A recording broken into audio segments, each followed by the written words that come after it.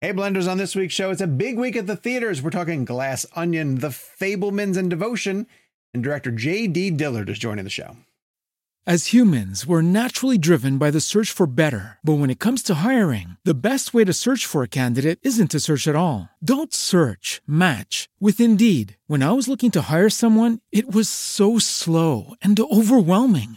I wish I had used Indeed. If you need to hire, you need Indeed. Indeed is your matching and hiring platform with over 350 million global monthly visitors, according to Indeed data, and a matching engine that helps you find quality candidates fast. Ditch the busy work. Use Indeed for scheduling, screening, and messaging so you can connect with candidates faster. And Indeed doesn't just help you hire faster. 93% of employers agree Indeed delivers the highest quality matches compared to other job sites, according to a recent Indeed survey. And listeners of this show will get a $75 sponsored job credit to get your jobs more visibility at Indeed.com/podcast. That's Indeed.com/podcast. Terms and conditions apply.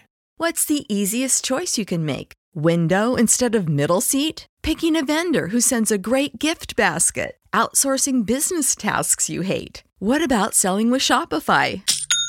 Whether you're selling a little or a lot, Shopify helps you do your thing, however you cha-ching. Shopify is the global commerce platform that helps you sell at every stage of your business. From the launch your online shop stage to the first real-life store stage, all the way to the did we just hit a million orders stage. Shopify's there to help you grow. Whether you're selling scented soap or offering outdoor outfits, Shopify helps you sell. Wherever and whatever you're selling, Shopify's got you covered. Sign up for a $1 per month trial period at shopify.com/try. Go to shopify.com/try now to grow your business, no matter what stage you're in. Shopify.com/try.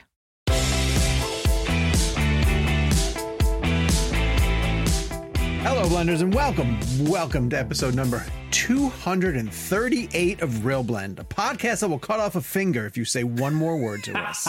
On this week's show, it's a big week at the theaters. We're talking about Glass Onion, The Fabelmans by an up-and-comer named Steven Spielberg, and then Devotion with director J.D. Dillard on the show. It's Thanksgiving weekend. It's when everybody's going back to the movie theaters, and so we have a ton of great titles to talk about and some really exciting interviews. By the time you guys are listening to this one, hopefully you caught Rian Johnson, the director of Glass Onion. He was our bonus episode on Wednesday and a return guest, the Real Blend podcast. Always great to have Ryan on. I'm Sean O'Connell, the managing editor at Cinema Blend. I'm joined as always by Kevin McCarthy of Fox 5 in Washington, D.C. Hello, Kev. How are you? Jonathan, Gabriel, Jacob. And also, yeah, it's fun. Interesting. We had Ryan's first appearance was the first Knives Out. So we've had them back to back. So if you go back and like listen, it's an interesting thing. And this particular film we're going to dive into later on the show today, but it's awesome. We will only have him for Knives Out movies moving forward. I'm fine with that. If he makes anything else, we're going to pass. But and Jake Hamilton from Fox 32 in Chicago. I didn't realize it was Black Day, guys. You didn't get the memo? No. Sean, you mentioned Rian Johnson being a return guest. We should get another return guest on the show maybe in the coming weeks. That's hashtag if it happens. Yeah, let's not tempt fate with that, my friend. I'm feeling cocky, man. I'm feeling cocky. No. That's where we get. That's where it gets slippery. We got to be careful. There are a lot of factors in play for that one. That one is a lot of factors. Yeah, because the circumstances that in order to pull that off are it's going to make for a good story on Real Blend one day. 100%. Yes. Yeah. Hopefully after it has happened. It's a big name. I'll just tell you that. It's a big one. And by that, Kevin means it's long. It's like it's a lot of letters. It's a really God, now people are going to think Tarantino's coming back. No. It's not Tarantino. It's not Tarantino. Wait, what actor has a really long name? Like, I'm trying to think of other people. But all right. I don't know. Arnold Schwarzenegger. Arnold Schwarzenegger is pretty long. It's not Schwarzenegger, though. It's not Schwarzenegger. All right. If you're watching us on YouTube, hello. Thank you so much. We appreciate you joining us. Hit subscribe. Turn on your notifications. You'll be alerted the moment the new episode drops on Friday mornings. We're available every place you get your audio podcast needs met. And if you would like to subscribe to Real Blend Premium, go to the description of wherever you are listening to the show right now. It'll get you a bonus episode on Mondays. It will get you a newsletter from me, and it will get you an ad-free version of the show. All right, we have a lot of stuff that we have to get to, including, I want to plug the Rian Johnson interview. I mentioned it earlier. Rian Johnson joined the show. It is a bonus episode, not behind the premium wall. It's just something you guys can go and listen to. It's spoiler free. So if you want to listen to it before going to see Glass Onion, you can do that. And highly, highly informative. Yes, Jacob. I was going to say, don't you think the person I'm most excited to hear this interview is Kevin, because he tells a Breaking Bad story that's going to blow your freaking mind. Just for clarification, so the story that Jake's referring to, I saw Sean tweet this out, and I haven't had a chance to read the article yet. But it's a Breaking Bad story. It sounds like it's about Ozymandias, which is a great episode he directed. Because Ryan did The Fly and Ozymandias, I believe, right? Aren't those his 2 episodes? I could be wrong. He had a third one. He definitely did The Fly. Okay. And I thought he had a third one. And The Fly is like one of those controversial ones. I love The Fly, but people were like, "Oh, nothing happened." That was the whole point of it. I love it as a separate entity. Like I don't, not within the like. Whenever we were watching it week for week, I didn't like it in the context of Breaking Bad, but like plugged out, almost like I would pay money if they performed that on stage on Broadway. Yeah. Well, and real quick, I know we had to move on, but I haven't seen the article yet. But from what it sounded like from the headline was about like getting a shot in the light. And it's funny because there's another great story. He didn't direct Crawl Space, but it's one of my favorite episodes, probably my favorite episode in the whole series. Mm-hmm. And that has a similar shot or similar moment, I guess, where Gus has Bryan Cranston's character in his head's covered by that, whatever this like, I don't know what you call that. Yeah. Like a sack. Satchel. And if you watch the shot, the sun goes in and out of the clouds like 3 times. And it's a oneer, and it's impossible that it would actually work that way in bursts of time. So they actually have this massive wide shot back, and they sped it up. But because you're so far back, you can't even tell that the people are moving faster than they would in normal life. That way they could get the sun to go in and out of the clouds. So this story intrigues me because any major shot on that show that I've read about were like things that I thought were like monumental and brilliant were like up against a clock. Wow. Oh, dude. That. So it gives me so much anxiety. I will give you a hint about this real fast. I know. It is a pivotal moment in Breaking Bad as a totality, right? Something to do with Dean's character. I'm not going to give away that. Okay. And all I'll say is they had packed up the gear and were leaving before Rian Johnson realized, oh shit, we didn't get coverage for this moment, and they raced to set up because the shadow was coming across. Wow. And would have messed up the shot. And when you find out what shot it is, it's going to blow your mind. And it shot on 35. So Michael Slovis, one of the major DPs in that show, they were shooting film on that show. Yeah. So, I mean, that even makes it even more insane because they had to shoot it on film. So go listen to the Rian Johnson interview. You guys will love it. But in the meantime, we have another interview for you guys to listen to right now. There's a film coming out this weekend, and it's called Devotion, and it's been making the film festival rounds. And it is, I feel a little bit bad for Devotion in this sense. It is the second sort of naval aviator story to come out after with Glenn Powell, the behemoth that was Top Gun Maverick. And and Glenn Powell is behind it. And Jake, I don't know if you guys when you did the junket got a chance to like speak with Glenn Powell, and I had to throw a Top Gun question his way, essentially. And you could just see him kind of like, sigh a little bit, like, because he's been working on this project for years. For 5 years. Which if you've ever asked an actor a question and seen like the life get sucked out of their body because they've been at like, we've all experienced that. And oftentimes it's questions that you have no choice but to ask. Sure. There's no more disheartening feeling than just seeing like you're in the middle of asking the question, you can just tell the actor just is getting ready to go into like, well, okay, here's the answer to the question, everyone, It's funny you bring that up because last week I did I wasn't involved in the Rian Johnson interview because I had to go to a red carpet in DC for Devotion. And so Glenn Powell and Jonathan Majors were there. And when Glenn Powell showed up, like that was the thing in the back of my mind that I kept thinking. I was like, I got to bring up Top Gun, but how do I do it? First of all, he's probably already been on 50, 60, 70 interviews by this point. So when he walked up, thankfully he recognized me. And the in was, dude, the last time we saw each other, we were on a aircraft carrier in San Diego. And now we're in the US Navy Memorial in DC. And then he took it. And then, man, this has been the year of the Navy pilot for me. And like went on this amazing answer about like 5 years of devotion. I shot Top Gun 2 years ago. I mean, he like, and again, to his credit, completely just like gave it to me like as a as it was new and natural. But I also think the combination of me seeing him and him remembering us from the carpet, helpful. But also like, see, I'm saving that line for the next time I see Tom Cruise. Like, oh, dude, the last time we saw each other was on an aircraft carrier. Remember that? Yeah, but like honestly, like as I said that to Glenn Powell, I mean, as those words came out of my mouth, dude, the last time we saw each other, we were on the USS Midway in San Diego, and now we're at the U.S. Navy Memorial. And he goes, we gotta stop meeting in these places. This is crazy. Like, I mean, it is insane what we do. But anyways. It is bizarre. Well, the director of Devotion is J.D. Dillard, and he's a terrific interview. Cool guy. Really knows his stuff about naval aviation. Loved our show too. He told me he said he had a great time on our podcast when I saw him. That's so cool. We had a great conversation, and you guys. He's like, I love Happy, Sad, Confused. He's like, I love that BBC show you're on. What? Oh, we love Happy, Sad, Confused as well. We do. But he's on Real Blend right now. J.D. Dillard speaking about Devotion. Absolutely. I'm Sean O'Connell from the Real Blend podcast. Hi, JD. How are you doing? We meet again, my friend. Yes, we do. And I'm going to try my best to ask you questions that you haven't received over an entire weekend of press for this movie. All right. So Real Blend, I have two other hosts who are normally with me. They're both en route to Los Angeles currently right now. So I'm going to fly solo on this one. No pun intended. Yesterday, you mentioned something in our TV interview that I wanted to follow up on, and just the structure of the TV slot doesn't allow for it.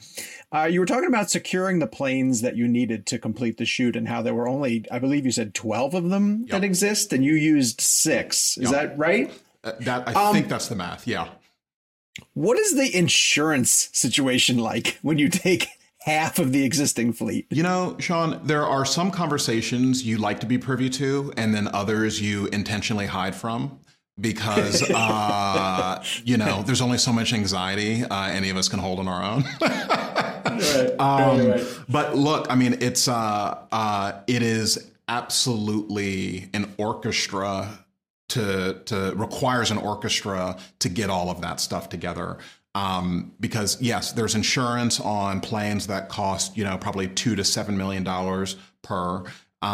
You know, there are the mechanic teams around each of these planes that have to be on set because they know the intimate quirks of each of these old warbirds. There's getting them to location.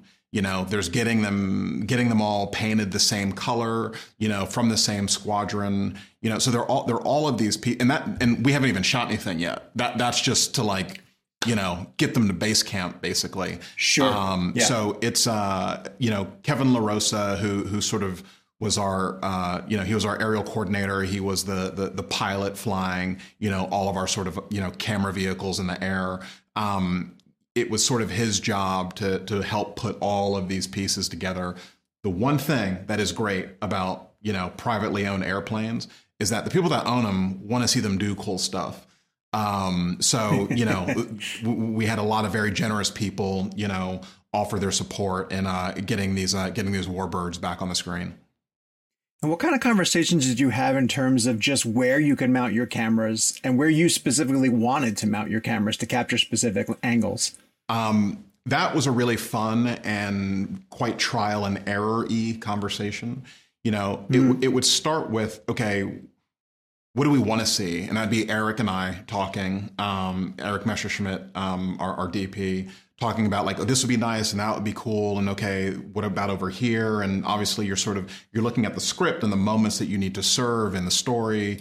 And then what you have to kind of do is you start kind of demoing them by putting them on the planes, which is its own very strange process where the sort of metal paneling that covers the plane, we would remove that metal panel, machine a new panel that also has a mount on it, and fix it back to the aircraft. And then you have to, you know, go to Steve Hinton, one of our pilots, and have him fly the plane with that equipment on, because what he needs to start getting accustomed to is how differently the plane flies with all of these new odd places of drag. You know, and there were certain mounts where he got down on the ground and was like, I know it's a cool shot, but we can't put the camera there because the plane is too squirrely, you know? So you have to kind of inch into this. And then it's like, okay, well, we can do mounts A, C, and F at the same time. We can't do B with C because that makes it too wide. So it's a lot of trial and error, ultimately winding up with, quite a Frankenstein of a aircraft with a lot of things mounted on it. But that's fascinating. The audience doesn't think about the amount of detail that goes into pulling off, what could be a 30-second shot. There is a movie in and of itself about just trying to get these planes in the air. So yeah, it's certainly a journey. Are you doing all of this from the ground, or at any point did you get up on a plane? So here's the funny thing about that. They let you up in prep. Okay. But the second you're like 2 weeks out, right, they don't let you go in the air anymore because if the director were to perish in an unfortunate accident, that is quite a liability. But the funny thing is that the second you wrap, they're like, whatever, man, do whatever you want to do. We can finish the movie on our own if we absolutely had to. So the day after we wrapped, I got a ride in a P-51 Mustang to kind of celebrate. Production was like, go with God. Hope to see you back here, but go with God. So was this like barrel rolls or just speed, or what was it? My friend, we definitely took the P-51, to its limit, to sort of see what that old warbird could do. Granted, not a plane that appears in the film. But after watching aviation for 7 months, a hell of a lot of fun to get in the backseat of a plane like that and get to experience it myself. I can imagine. There's a great conversation between Glenn and Jonathan's characters about learning at the academy versus actually flying, and experiencing it. And so I want to flip it and turn that to filmmaking. And I just want to get your opinion on film school, versus being on set and learning as you go. My experience has oddly been half and half. I went to film school for 2 years, and then I started working in what would have been my junior year. And look, one thing I've realized as I've begun to have more and more friends who are also filmmakers is that none of our paths have been the same. And there is oddly no commonality to how anybody is doing this job. I think ultimately what is the most important is, what you have access to, if moving to a big film city is really not in the cards for you, but the local college has, equipment and professors and the means to give you, that access, that makes sense for that person. If you can't get scholarship money or any way to pay for school and, you live in Atlanta or, Savannah or New York or, LA, it's like, well, maybe just starting to work makes sense for you. I think the thing that we all get really obsessed about, is the technicality of the craft. But at the end of the day, I think what is significantly more important is learning what you want to say and how you want to say it. Because in there is like the staying power, and one of the great side effects, but then there's another side of the coin. And I think the democratization of film technology, you can shoot a movie on your iPhone. Sure. It's that there's so much more stuff, and I mean, I remember just being not that much younger, but like how big a deal it was if you were like Vimeo staff pick, because it was like, it was a destination and there weren't that, but it's like, sure, there are so many incredible shorts every day, like falling onto these websites. I mean, sure, just shooting something technically sound is not the calling card it used to be. And now it's actually, using your voice to do it. So then I'm curious, what's a takeaway from this movie that you specifically learned about how you want to convey the type of storytelling you want to do? Yeah, I mean, look, devotion is the sort of new standard for me in just what I want the process to feel like, to have time to litigate the script, to have time to really prep with the actors, to have, you know, I mean, I've been blessed on all movies to have incredible collaborators. And, you know, Devotion certainly, you know, is the same there. But I know that I'll say this, I kind of want to go to genre next, but make that genre thing the way that we made Devotion, you know, to find something that is really emotionally rich and complicated, but just, you know, actually starts to bring the worlds of my first two movies back. But, you know, hopefully with sort of the scope of this film. But, you know, look, you learn how to do your job better on every movie. And the weird thing about directing always is, you know, and you read the books and you read the interviews and, you know, you take a blocking class here and there, but there's this kind of paradox where you will always be the person who has made the least amount of movies on your own set. And what I am learning more so is that is exactly why you need to rely on your collaborators, you know, because Eric Messerschmidt has been on more sets than me. Wynn Thomas has been on phenomenally more sets than me, you know. Sure. Jonathan, Glenn, like that's just the nature of the job. Like I have to make the thing and I sit with it for years and then I'm like, hey, remember me? Like, you know, I directed Devotion. I mean, no, it's not that it's like that at all. But you know, you stick with it longer, so your reps game, you know, operates at a much lower level than everybody else. But that's exactly why, you know, you need to work with people you trust. All right, I want to ask a fun one. You get to do something that not a lot of people get to do, which is cast Elizabeth Taylor. What was that process like, and what were you looking for? You know, well, I'll start with what I was looking for. You know, given the reality that we were trying to build in Devotion, I didn't want that moment to like pop you out so severely, you know, sure. But it still is one of the few moments that sort of it embodies the sort of larger than life feeling of like the adventure that they're on. Yeah. But there are kind of like, you know, two paths. There's trying to capture, you know, the character and mannerism of Liz.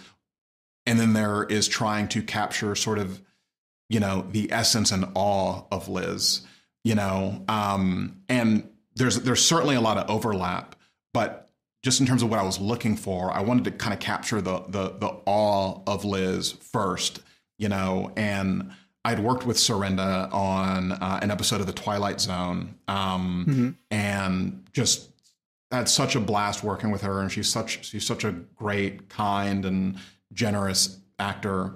And as I started running the list and how we're going to do this, it was actually my fiance who was like, "Wouldn't Serinda make a great Liz Taylor?" And I was like, you know what? Absolutely, because she has that kind of movie star quality.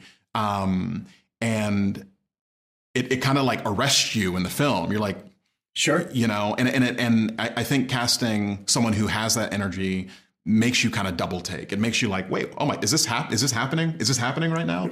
Right. And Serinda just did that with such grace, without ever making it feel like caricature. And that's when the movie is already so grounded and hopefully so emotionally real, you don't want anyone to enter the film with caricature. Sure. So that balance is really important, but it's why Serinda was the right one for the job. Something so striking about the guys showing up in their dress whites too, you know, to that scene. It just, all of it pops like that.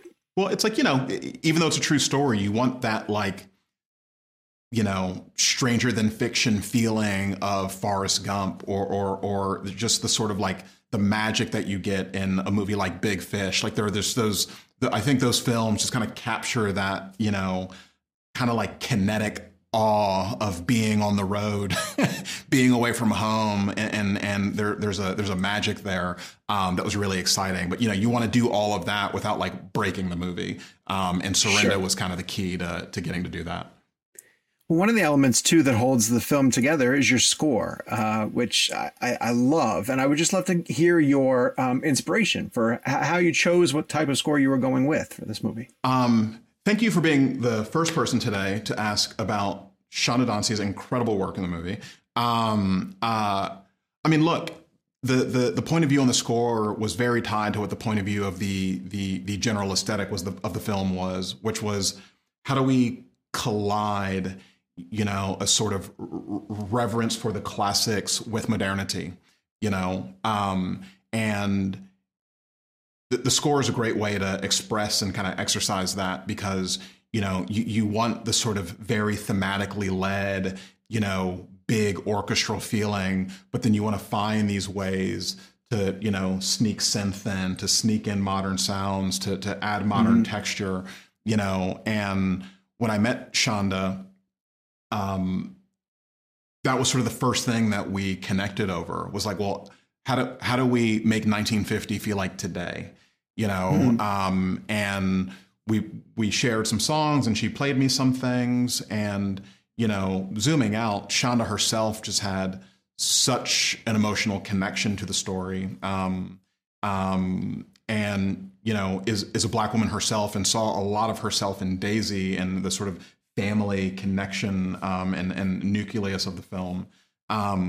So from the beginning, it just felt like we were speaking the same language. And, you know, one thing that I said early on was like, I want this to be a movie where the theme is something you can hum, you know, and then when there's that excitement, when you hear it in a place in the movie where you weren't expecting it, you know, I think that's like, you know, that's like the Star Wars thing, you know, when you hear the theme deconstructed and you're like, oh, it signals to the body that you're like, this is important. This is big. And I really wanted to do that, really wanted Jesse and Daisy to have a theme, really wanted Tom and Jesse to have a theme, and really wanted the notion of devotion to have a theme. And we sort of articulate those at the you know, the sort of complementary moments in the movie. But yeah, I just like, look, I blast Shonda's score in the car. Like I'm so grateful and pleased with it. Yeah, it's sort of like as big and as hopeful as I hoped it could be. Jay, did you play music on set? Yeah, I do. But I'm also very sensitive to where the mood of the set needs to be. Okay. And I'm also really careful to not play music when I know everybody needs to be calibrating in their own way. Because one song is not going to apply to everybody. Sure. You know? Right. But music is certainly a way that I communicate. You know, there were so much of my text chain with Jonathan throughout this process was a song here, a song there. And sometimes you wouldn't even say anything. It'd just be like, blop. And like, you know, knowing, look, like, you know what this means. Because so much of the process, I think, is it's trying not to like overspeak the magic. You know, because I think sometimes when you associate too much language to it, it actually starts to disintegrate. So one thing that was helpful for us was, kind of communicating through song. And then honestly, and this is something I did with the cast at large, is send poetry. Because I think poetry, interestingly, by nature, at least short form poetry, is really about eliciting a feeling like expeditiously and expediently, you know? Yeah. So Mary Oliver, one of my favorite poets, coincidentally has a book called Devotions.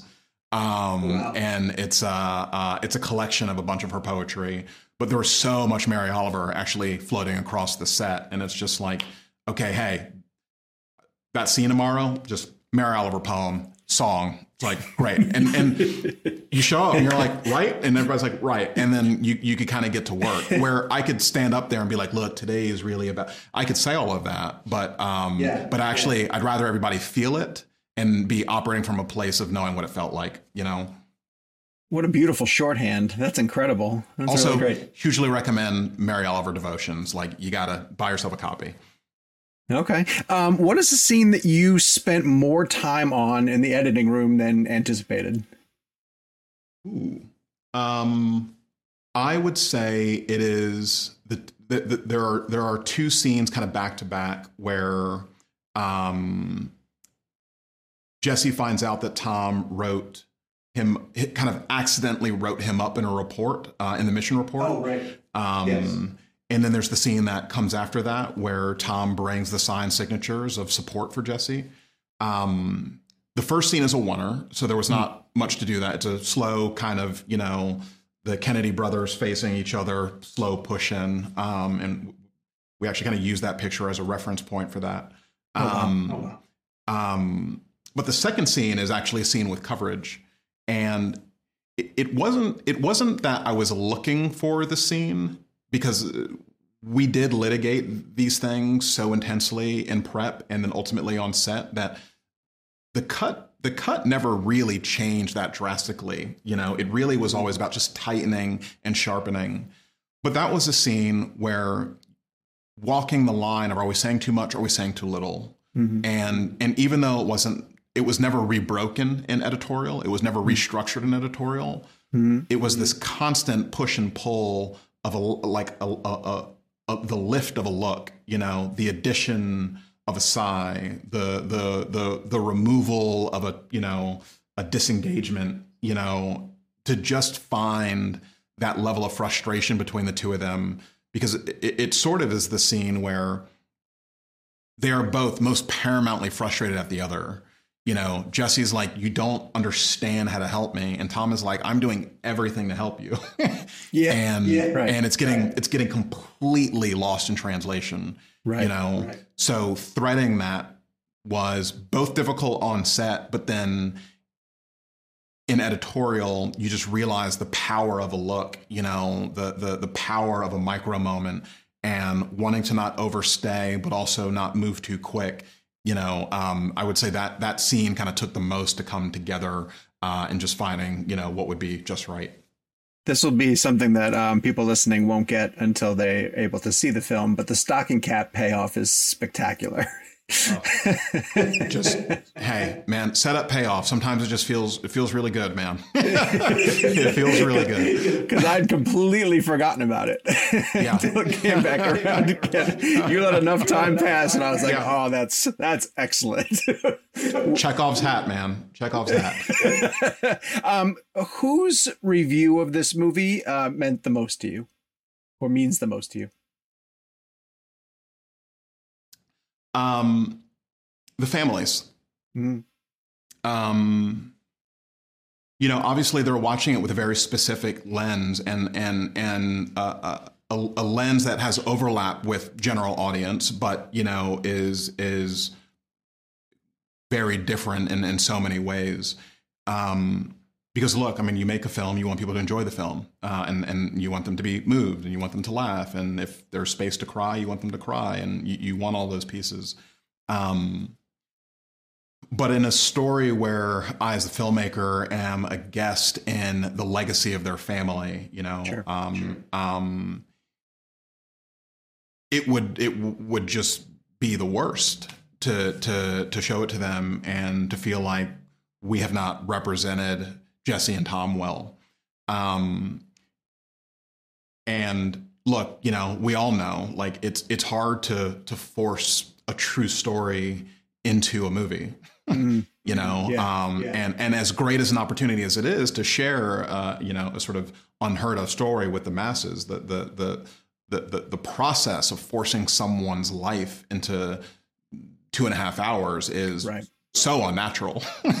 Right. And you have to find the delineation between continue to make the movie that you want to make, versus the movie that is going to make them happy.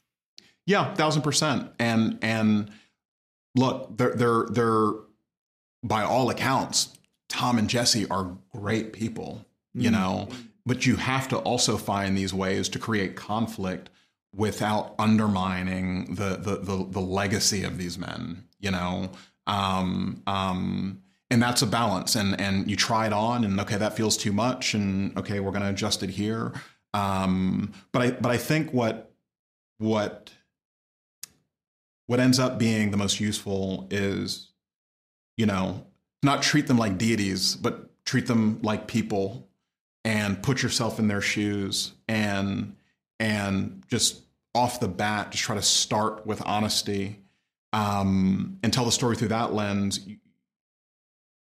You'll find the conflict, because conflict in our own lives is often not that big, all feelings are valid. And sort of building the movie inside out, I think both serviced the film, but it also kind of protected the legacy, because, we weren't trying to artificially make this giant drama between them, but we were actually trying to tell a very nuanced story of mutual understanding. And just that as an experience is plenty of drama. But I think, the review, the feedback, the buy-in that was most meaningful to me was, from the Browns and from the Hudners.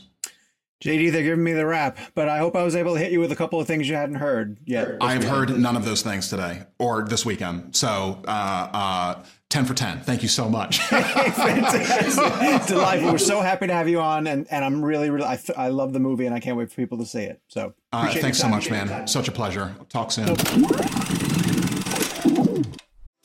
This episode of Real Blend is brought to you by Marvel Strike Force. Marvel Strike Force is a mobile squad RPG that allows you to battle with your favorite team of superheroes and supervillains in a fight to save the universe against threats like Doctor Doom and Apocalypse. Power up your favorite characters and build a team to complete missions, unlock gear and other resources, and even challenge other players in PvP modes such as Alliance War and Arena. New ways to battle with your roster are released regularly, and the meta is constantly evolving. And now you can sign on for Marvel Strike Force's new Deadpool Anniversary event in order to receive a generous gift containing character shards, an anniversary diamond orb, gear, and other great items. Better yet, each week during the Deadpool Anniversary, players can complete events and receive even more special rewards and skins. If you want to get in on all the fun of Marvel Strike Force, be sure to use our promo code MAXPOOL, that's MAXPOOL, and thank you to Marvel Strike Force for supporting the show.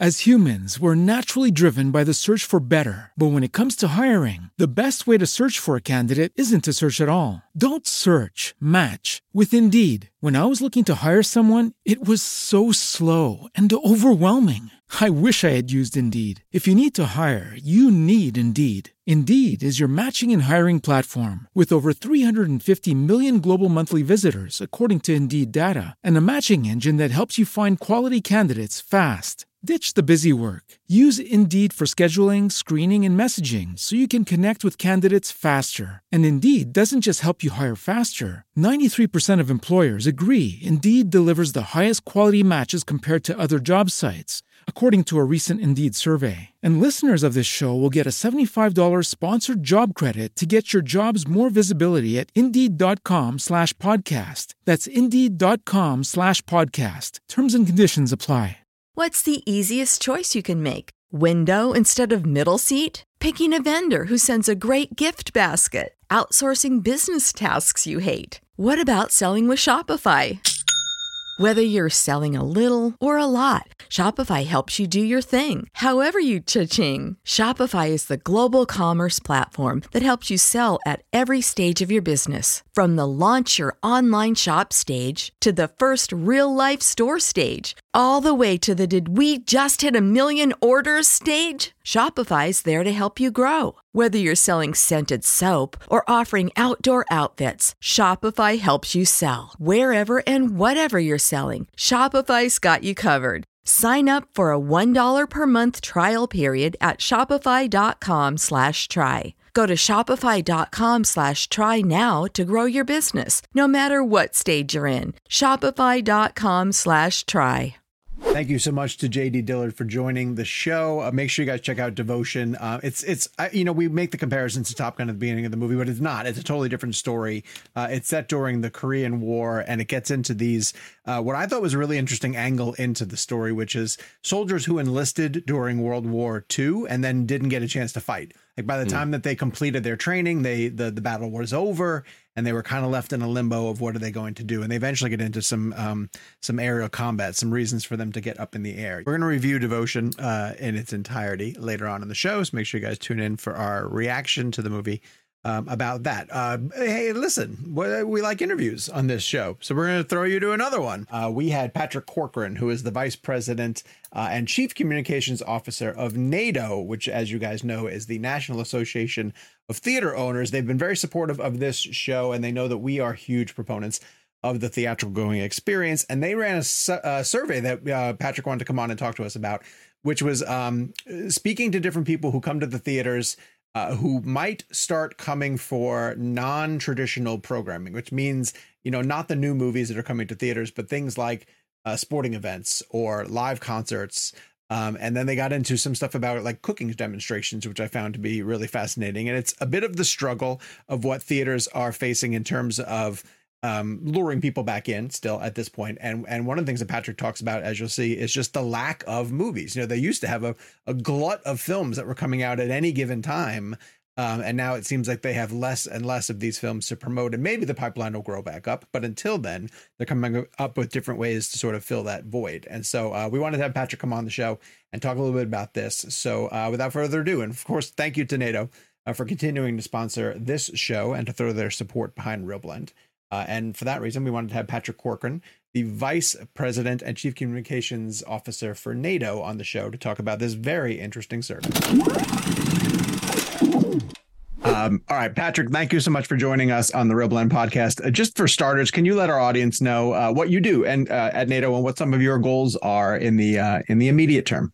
Yeah, I'm the Vice President and Chief Communications Officer for NATO. So I handle all of our communications to the press, to when we're lobbying, we shape our messaging, about anything that we talk about publicly and internally. I have a hand in sort of framing how that's put out to the public. And our biggest goals right now are sort of getting the movie industry back to full health. I mean, what we've seen is that, people are absolutely willing and excited about coming back to movie theaters. We see it in all the results that we've had this really spectacular summer. What we don't have are enough movies right now. If you look at wide releases, we have about 62% of the number that we normally have. That's like movies that are released on 2,000 screens or more. And but interestingly, the box office from those movies is about 65% of what 2019 was. Okay. So with we're tracking slightly ahead in terms of the audience interest in that.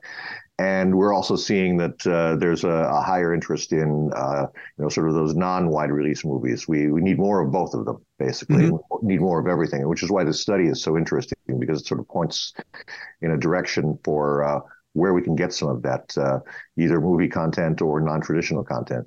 Absolutely. So let me catch people up. That's why we have you on the show, because the Cinema Foundation and the research firm, The Quorum, put together this study where they demonstrated high interest amongst people that they spoke to see more non-traditional programming coming to movie theaters. And I was curious what you thought was the biggest takeaway from the results of that study. The biggest takeaway is that people love going to the movies, and it's not central to them what that thing is, right? So it's like, obviously the thing that is our biggest offering to moviegoers is movies. But for a lot of people, they want to see more things. There's an opportunity to get more people more often in the movie theater. And really interestingly, people who have not gone to movie theaters very much or at all over a considerable amount of time, not just during the pandemic, would be interested in coming back to the movie theater. They like that experience. They're just not interested in mainstream movies. So the idea of non-traditional content or, non-mainstream or non-current movies showing up in the movie theaters is an attraction for them. Sure. And of course, like retro programming has been something that movie theaters have played around with often, but then there were three sort of non-traditional experiences that were highlighted by the survey, and they were special television episodes, which I found really interesting, live concerts, which I know that like live concerts have sort of been programmed in theaters over time, and then cooking experiences. And I was just hoping you could maybe fill in our audience about what's some of the experience that you guys have had previously that might have suggested that these types of non-traditional programming might work? Right. Well, there have been things like Game of Thrones, the finale or the beginning of a season has been a really popular item. And some of those things have been sort of free and you're just charging for the concessions. But there's a lot out there. And there's so much that people are really, really into this. Everybody talks about fandoms, and there's niche marketing and niche programming for a lot of these things. Some of them are really widely popular. And the key is to identify which one of those have really dedicated fan bases and want to share that experience that they have with other fans of what's going on. I mean, right this weekend, we've got something called The Chosen, which is a faith-based series, and it's starting its third season. And the tracking for it is about $6 to $8 million for the weekend, which is crazy, And so there's a lot of opportunities like that. And if you have a lot of that, it helps fill in the blank spots that we've got. And once we've got a full slate of movies back, it's going to help add to that, right? So it's only additive. It's not taking away from anything. What's been fascinating is to see television series, like use Andor as an example. These are filmmakers who are making television shows as if they were mini movies, and you almost lament the fact that you don't get the opportunity to see some of them on the big screen. Right, that's absolutely right, and this goes back actually really to the early days of movie theaters. If you think about it, with serialized programming, that's what Star Wars is based on. It was the old Saturday morning serials where you'd get one episode of along with the cartoons and the main feature, you'd get a serial, 20 minutes, 30 minutes of a particular story that's going on, and the next week you've got another one. And so that kind of thing can continue to grow audiences and pull them back in week after week. That's something that has to be built on. Obviously, it's the idea of going out to the movie theater is there's a block of time that you want to set off there, because you're spending time to get to the movie theater and getting ready and everything else. So you want to spend a couple of hours there, which is why this idea of doing a couple of concluding episodes of a series or the beginning episodes of a new season of a series is really attractive. And with live concerts, obviously we've had a lot of that one-off events. It's been done through companies that specialize in that, but there's a lot more interest in that. I think we can go wider with some of this, particularly with when you've got cities where the tour is sold out, or cities where the tour is not actually going to show up.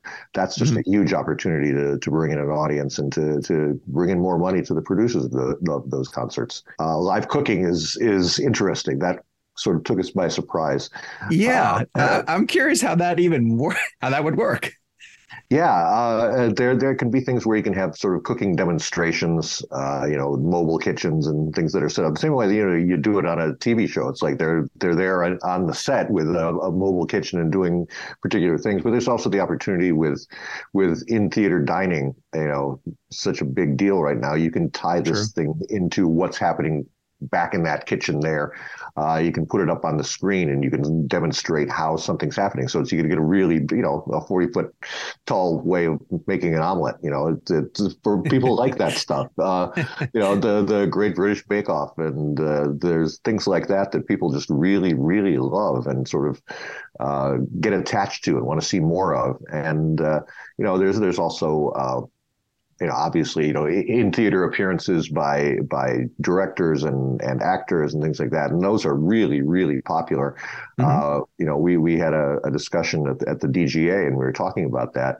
And a couple of the directors we were talking with said, would people really be interested in that? And I was like, that's just remarkably non-egotistical of them. It was like, yes, they'd be very, very interested in that. The opportunity to have that. And you can do it live in some places, and you can stream it and broadcast it out to other theaters on the same night. So there's a lot of opportunities to just sort of fill this need that people have for entertainment and interesting things. Absolutely. Because one of the responses to the survey too, which, it's not getting away from movies altogether, but it's this idea of repertory titles. And there's a slew of them from the 70s and 80s, that there's a generation of filmmakers or film goers now that never got to see something like Jaws on the big screen. So do you think we're going to continue to see some of those titles coming back? I think we will. I think, the weekend that we did National Cinema Day, we had Jaws in a 3D remaster, and it did really, really well. There's been a lot of things that have been tied into sort of, it's gone on for a long time, like the DVD release of a particular movie or the 50th anniversary of a particular movie. So you sort of can tie in the marketing to it. And those tend to be one-off events. But you look at things like the New Beverly, Quentin Tarantino's movie theater, where they do thematic programming, and it's their movies run for just 1 or 2 nights, and there's a couple movies, and they're tied together in an interesting way. And that's kind of the way I really fell in love with movie going when I was in college. We had repertory theaters, and they were playing a crazy variety of movies that you may not have seen. It may have only been 5 years old, right? So there were a lot of foreign films, and you can take if you got those 2 movies offered, and you can go and see both of them, and you're really sure you want to see one, but maybe you'll see that other one. There's real interest in it, and we saw it across demographics that people are intrigued by that. There are movies that I remember from, my favorite movie in particular was Dr. Strangelove. And I had only seen it on television dozens of times, as a kid. And when I finally got the chance to see it on the big screen, it was amazing. I mean, the whole thing about the war room, and just how well shot that is, how beautiful that is in this ridiculous comedy. And the effect that has. And, you think about the scene where, Peter Sellers is wrestling with his arm and trying to do that, and everybody's standing around him. And something you don't really see on TV is the guy who plays the Russian ambassador is completely losing it. He's absolutely about to bust a gut, and just really, and you see that on screen. And Stanley Kubrick left that in. It's no, this scene is so great, I don't care that somebody's about to break. Right. But there's that opportunity to really reintroduce things to people. It's an opportunity. And this is I think the biggest element of this. This is an opportunity for studios to make money on their library films that right now are getting a few watches. It's nice that it's in their streaming library, but how many people are actually watching those things?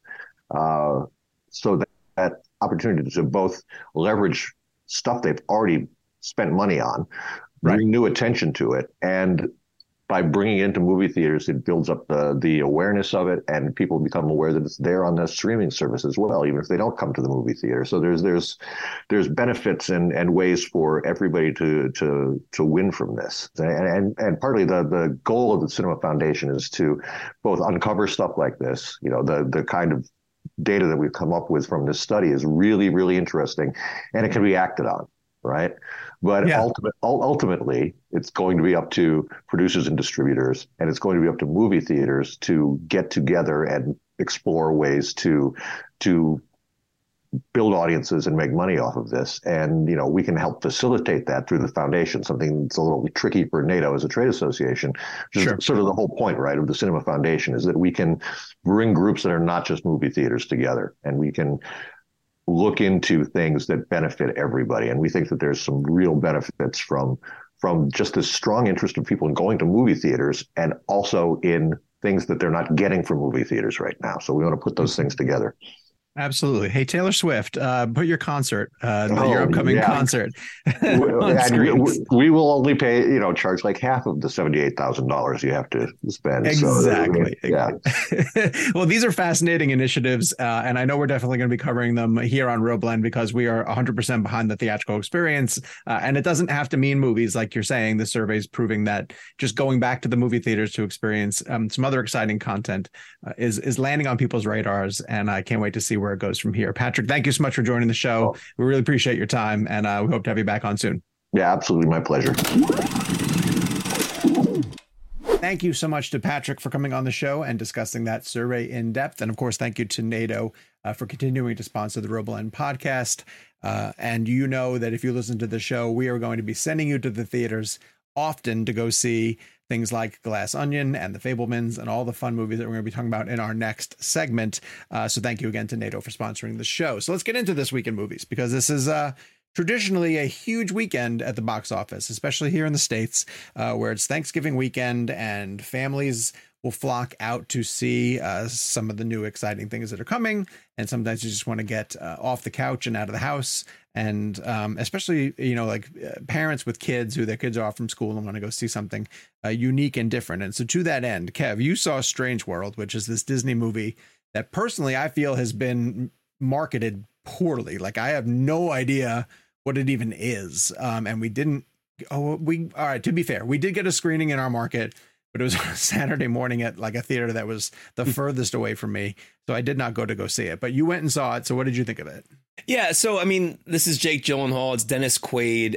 It's a family of explorers essentially, and it's a father-son story. So in the beginning of the film, Jake Gyllenhaal's character, he's a kid, doesn't want to be exactly like his dad, has different ambitions. So Dennis Quaid's character, they think he dies in the beginning of the film. This is not a spoiler. This is just the story. Classic of the Disney. Right. And so basically the son goes on to do amazing things in his life and ends up being thrust back into a story where he reconnects with his father, and he now has his own son. So it's 3 generations of these families and explorers and kind of those dramatic things that you're dealing with.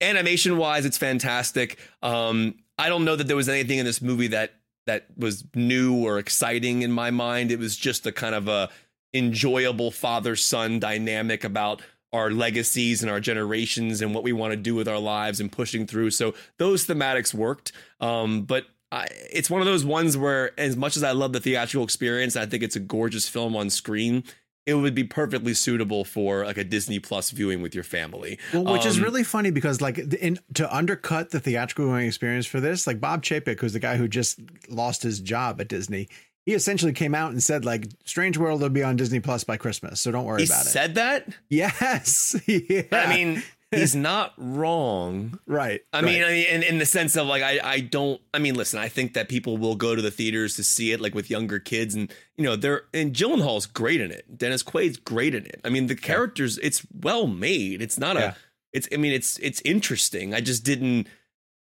out of all the things I've been seeing recently, like from The Whale to Banshees of Inisherin, and I know these are very different genres and films, but we've seen really high level, good animation done well. This is good. It's just, I just didn't think it was mind blowing. So it's fine. It's fine. Okay.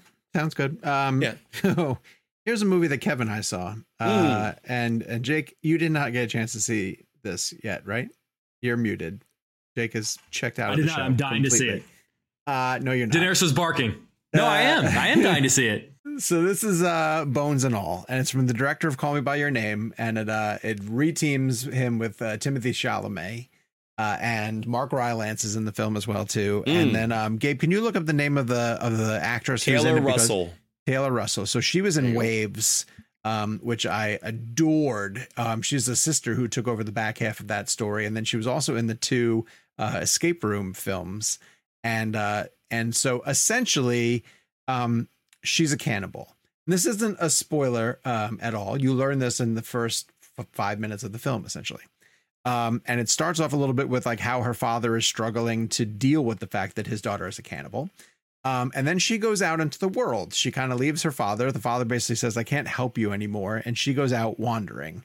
Becomes a bit of a road movie. And she keeps running into other cannibals as Eaters. if they're just like, as if there's just cannibals kind of wandering around America, and they find a way to. So there's this whole bit. It's almost like a Vampire Story-esque because they talk about how they can smell each other and they know when other eaters are around. And like how Twilight. are they gonna? Oh, yeah, a little bit, but not like Twilight in the fact that when you get to the cannibalism bits of this movie, it is gory, just gory. And so no matter how much we try to prepare you for this, it's going to be really difficult. It's going to be really difficult. But then on the flip side, it's supposed to be kind of a romance. And I've seen a lot of the critics react to the romance angle between Taylor and Timothy. And personally, my reaction to this is I didn't find the romance angle interesting enough. And I didn't find the cannibal aspect interesting enough. It's almost like, to me, the movie went half of the way in each of those instances. And so I wasn't really invested in either angle of the story. And it's almost like I became numb to the cannibalism part of it after a while. And I just wanted to invest in their relationship. And maybe it's the writing, or maybe it was like a lack of chemistry between the two of them, but I didn't buy into that. Kev, did either of those aspects of the movie strike you? Yeah, I mean, I have a very interesting take on this film because I think it's extremely well made. I think the performances are amazing. I think the love story is great. I was involved in all of that. But there is a point in this film where I just said to myself, like, who am I sending to see this? And it's not like, at the end of the day, I think the juxtaposition to me that's interesting, and why I think it's a well made, and I would say it's a good movie because of what it does, is on top of all the graphic violence and the gore and the eating and the disturbing nature of that, you have a hard time looking away at the love story. I did, at least. And I cared for Taylor Russell and Chalamet's characters. I thought they were interesting together. But there are scenes in this film that I wish I could unsee, and I will never see this movie ever again in my life. I do not want to watch it. You can't pay me to watch it again. But at the same time, I recognize that it's good filmmaking. It's well shot. It's well performed. It's well edited. It's well written. But at the end of the day, I just, on a personal level, don't want to sit through things like that. I mean, the older I get, also this one in particular, though, I don't think people understand how disgusting this movie is. Like like you're talking about like a film that I am shocked got an R rating. I don't know how they got an R rating. It seems like a film that would never be made by a major studio. It does not seem like, I can't believe, especially in the beginning when you first start seeing some of the cannibal stuff, even the smallest scene is disturbing. But there are sequences in this film that are going to be in my head probably the rest of my life. Especially Mark Rylance. You're selling it, baby. No. I mean, listen, I'm dying. Honestly, this honestly sounds great to me. Yeah. No. Jake, after you see it, go out and buy some whitey tighties, just like Mark Rylance wears in this one particular scene, and you could just pay homage to him in your apartment. Enjoy. Okay, legit. This isn't meant to be a smart ass question. So my mom's coming into town, and take her to see she it. And I both love horror films, and she's got a pretty good stomach for like brutal, gory horror films. Is it not a like? Does the love of horror film cross over? Not a horror movie. It's not a horror movie. It's not a horror movie. It's not that way. Yeah, it's just disgusting. Like, it's just a disturbing film. Yeah, I mean, at the end of the day, just ask yourself this: do you want to sit down in the movie theater with your mom and watch people eat each other? That's really that. If that answer to that question is yes, then happy Thanksgiving. Then you have some issues. It's not no. I mean, listen, Jake. There are plenty of other movies you could watch with your mom. Like, there are so many great horror films out there that could, this is, I don't consider this horror. This is just, I don't know what this is. It's a psychological horror in a way. It's never scary. It's never meant to be scary. I looked away 5 times. It's just meant to be grotesque. I don't look away in movies that much. I looked away 5 times. I remember and it's the thing. It's like I'm sitting here to get the cannibalism stuff up and going. First 15 minutes. That's what I'm talking about. All right, I'm in. Not even 5. You sound the sleepover. Really eagerly excited about. Honestly, you guys are selling it. I really do want to see this. If I was on the other side of this conversation and hadn't seen it, this would make me want to see it. Just because I would be curious. But I will tell you now, this is not that type of exaggeration. We are just being brutally honest that it is not a pleasant experience. And I want to make it abundantly clear. Yeah, Kevin says he likes it. I can't recommend it on any level. Like, I'm not sending anyone to go see this. And that's the thing is I don't. If somebody genuinely said to me, Kevin, should I go watch this movie? I'd probably say no. But I would also, with an asterisk, say it's actually really well done. It's just something I would not wish upon. I like Chalamet a lot in it. He's great in it. I thought he was really good. Chalamets is a great actor. Chalamet's a great actor. Rylance's performance is shocking. I hated him. I thought he was great in this movie. He's good in the movie, but you don't like Rylance. No, he's really bizarre in this movie. He's poorly written. You're poorly written. You'll see. Listen. This is a very weird movie because I would give it a good review. It's just that I can't tell someone to go see this, and then in my conscience, they're sitting there for 2 hours saying Kevin recommended this, and then they're watching those scenes. David Gordon Green shout out, by the way. He's in the movie. He has a cameo, which is very bizarre. Who does? David Gordon Green. David Gordon Green shows up in it. Yes. It's so random. It's really bizarre. Jake, take us away on Glass Onion, a Knives Out mystery reaction, knowing that we had Rian Johnson on the show, and we're going to do a deeper review of this when it comes around to streaming, which is going to be in about a month, which again, I feel really bad for the people who are going to have to avoid spoilers for another month, right? Yeah. But this movie's going to, as soon as it's going to hit, people are going to want to talk about it. I have a hot take. I actually, and again, no spoilers, I don't think spoiling this would ruin the movie. Oh, I'd be furious. I'd be furious. No, the point I'm making is I don't think knowing what information would ever be considered a spoiler. I don't know. The twist is disagree so with that. To me, like the chance to try to figure it out myself and try to stay ahead of it. Even if someone said XYZ, I would never ever want to take away the twist of. No, I'm not saying we would, but I'm saying I think that it really is so exciting.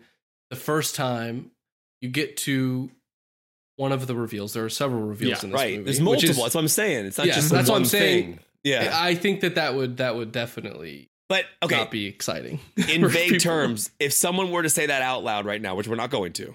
Yeah, it would not take away from the brilliance of how things unravel. I think it would. I think it would take away the first time, because the first and the second are two completely different experiences that you're going to have. I think you could argue that no spoiler takes away the brilliance of whatever it is, but it takes away the experience of experience. This is so annoying for people who haven't seen it. Let's not even. I don't even want to dance around it. Just give our reactions. We're gonna talk deeper whenever it comes to streaming. But we have an interview for you guys to listen to, which is great and spoiler free. But go see it in the theater if you can. But liked it, loved it, hated it. Where are you at? I absolutely loved it. I loved the experience of it.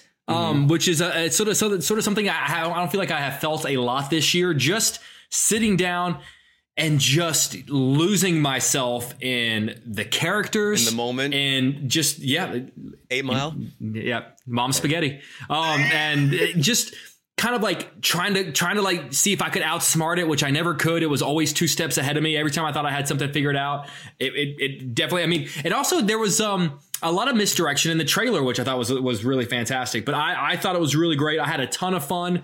Honestly, if Rian Johnson wants to make these for the rest of his career, like I'm down. Like if he came back and was like, dude, I've got ideas I want to do 10 of these, I'd be like, cool, dude, I'm in. Like it's honestly probably the most in terms of like my excitement for a series or a franchise, it's got to be top 5 for me right now in terms of like you've knocked it out of the park, you're batting 1,000. So whenever the third one comes along, I'm back in it. I'm totally in. So I am in hook, line, and sinker for the Knives Out mysteries. I think they're fantastic. We don't know what this would be, but I have a random pitch, and because it's Netflix, so they've only bought 2 and 3. Would you be interested in a Netflix series of like hour-long mysteries, but like he gets to put together this like Monet brought that up in my interview because I asked what other murder mystery movies would they love to see Benoit Blanc dropped into to see how long it would take him to solve, and she said she goes, my reaction is to say something like a Murder, She Wrote, and to see Benoit Blanc solve like hour-long murder mysteries, which would be really fun. But I don't think that you could get.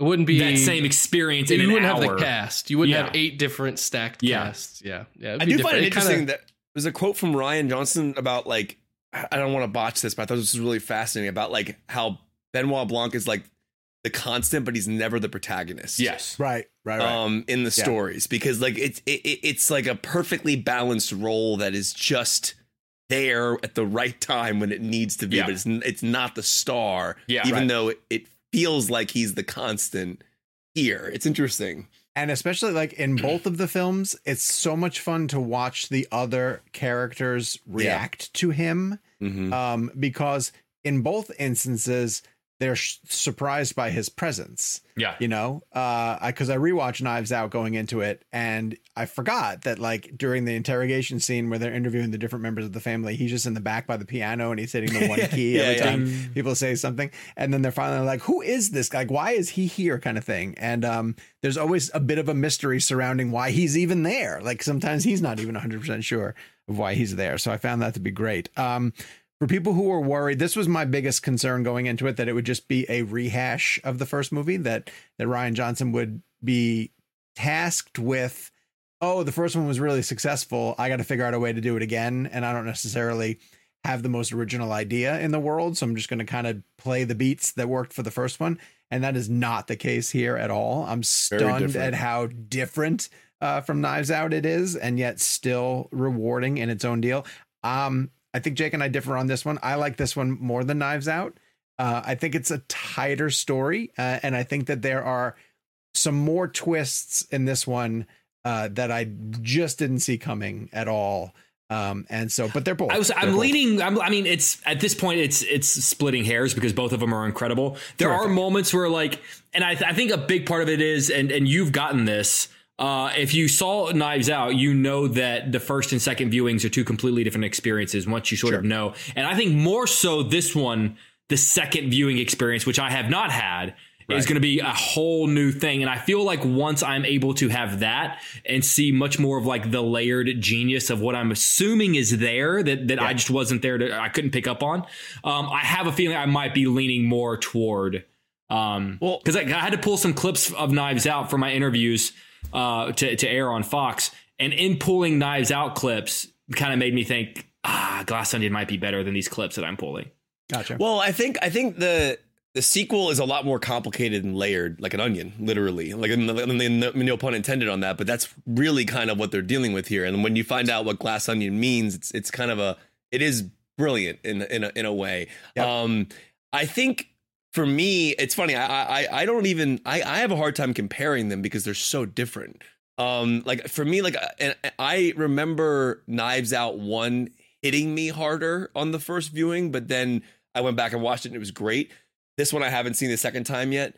But one thing I love about this film is, and I think this is interesting. I saw some criticisms on this.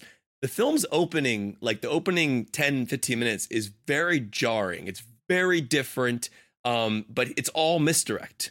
And like, that's the thing about like when you're watching these films is that like when you're going to an opening of a movie like this, you're expecting Knives Out again. And it is just an introduction of multiple characters and things are happening that you're not even noticing yet, that then you will go back and think about a lot. And I think that's one thing I found interesting about it, is it just started off on such a note that I had absolutely no idea where it was going. It just didn't feel like the first one. So I was like, oh, what's going on? Where is this going? Who's your favorite new character? Who's your favorite new character? Ooh, good question. Janelle Monáe. I mean, Janelle Monáe's performance in this film is outstanding. And I just have to say that I think she deserves an Academy Award nomination for this performance. I think she's brilliant. I also thought that obviously Daniel Craig is great. Edward Norton's great. Batista's great. Hudson's great. Khan's great. I thought Madeline. Pick one. I mean, my favorite in the new one. It's so honestly, to be honest with you, it's a hard question. You said Monet. Monet's probably the one. If I look back on the film and you were to say, Kevin, who gave the most memorable and best performance in the movie, I would say Janelle Monáe. Just and yeah, I really think she did. I don't think there's any line delivery this year that is better than Daniel Craig going, Halle Berry. Yeah. I don't know why that makes me laugh so much. I'm telling you, there are jokes in this film, and I'm not even going to say what they are, even though they wouldn't be spoilers. But there's jokes about two actors' names that come up within a couple bits in the film that I think are some of the funniest, most random writing I've ever seen. And like one of these names is attached to a scene that Sean and I have discussed a lot about ripping things. Yeah. I won't say anything else, but it is genuinely just it's a razor sharp script. It's almost like you're watching it going, this is perfect. Yeah. Like note for note for note for note. Every scene matters. Every movement matters. Even like the littlest details of a scene matter, even when you're not expecting it.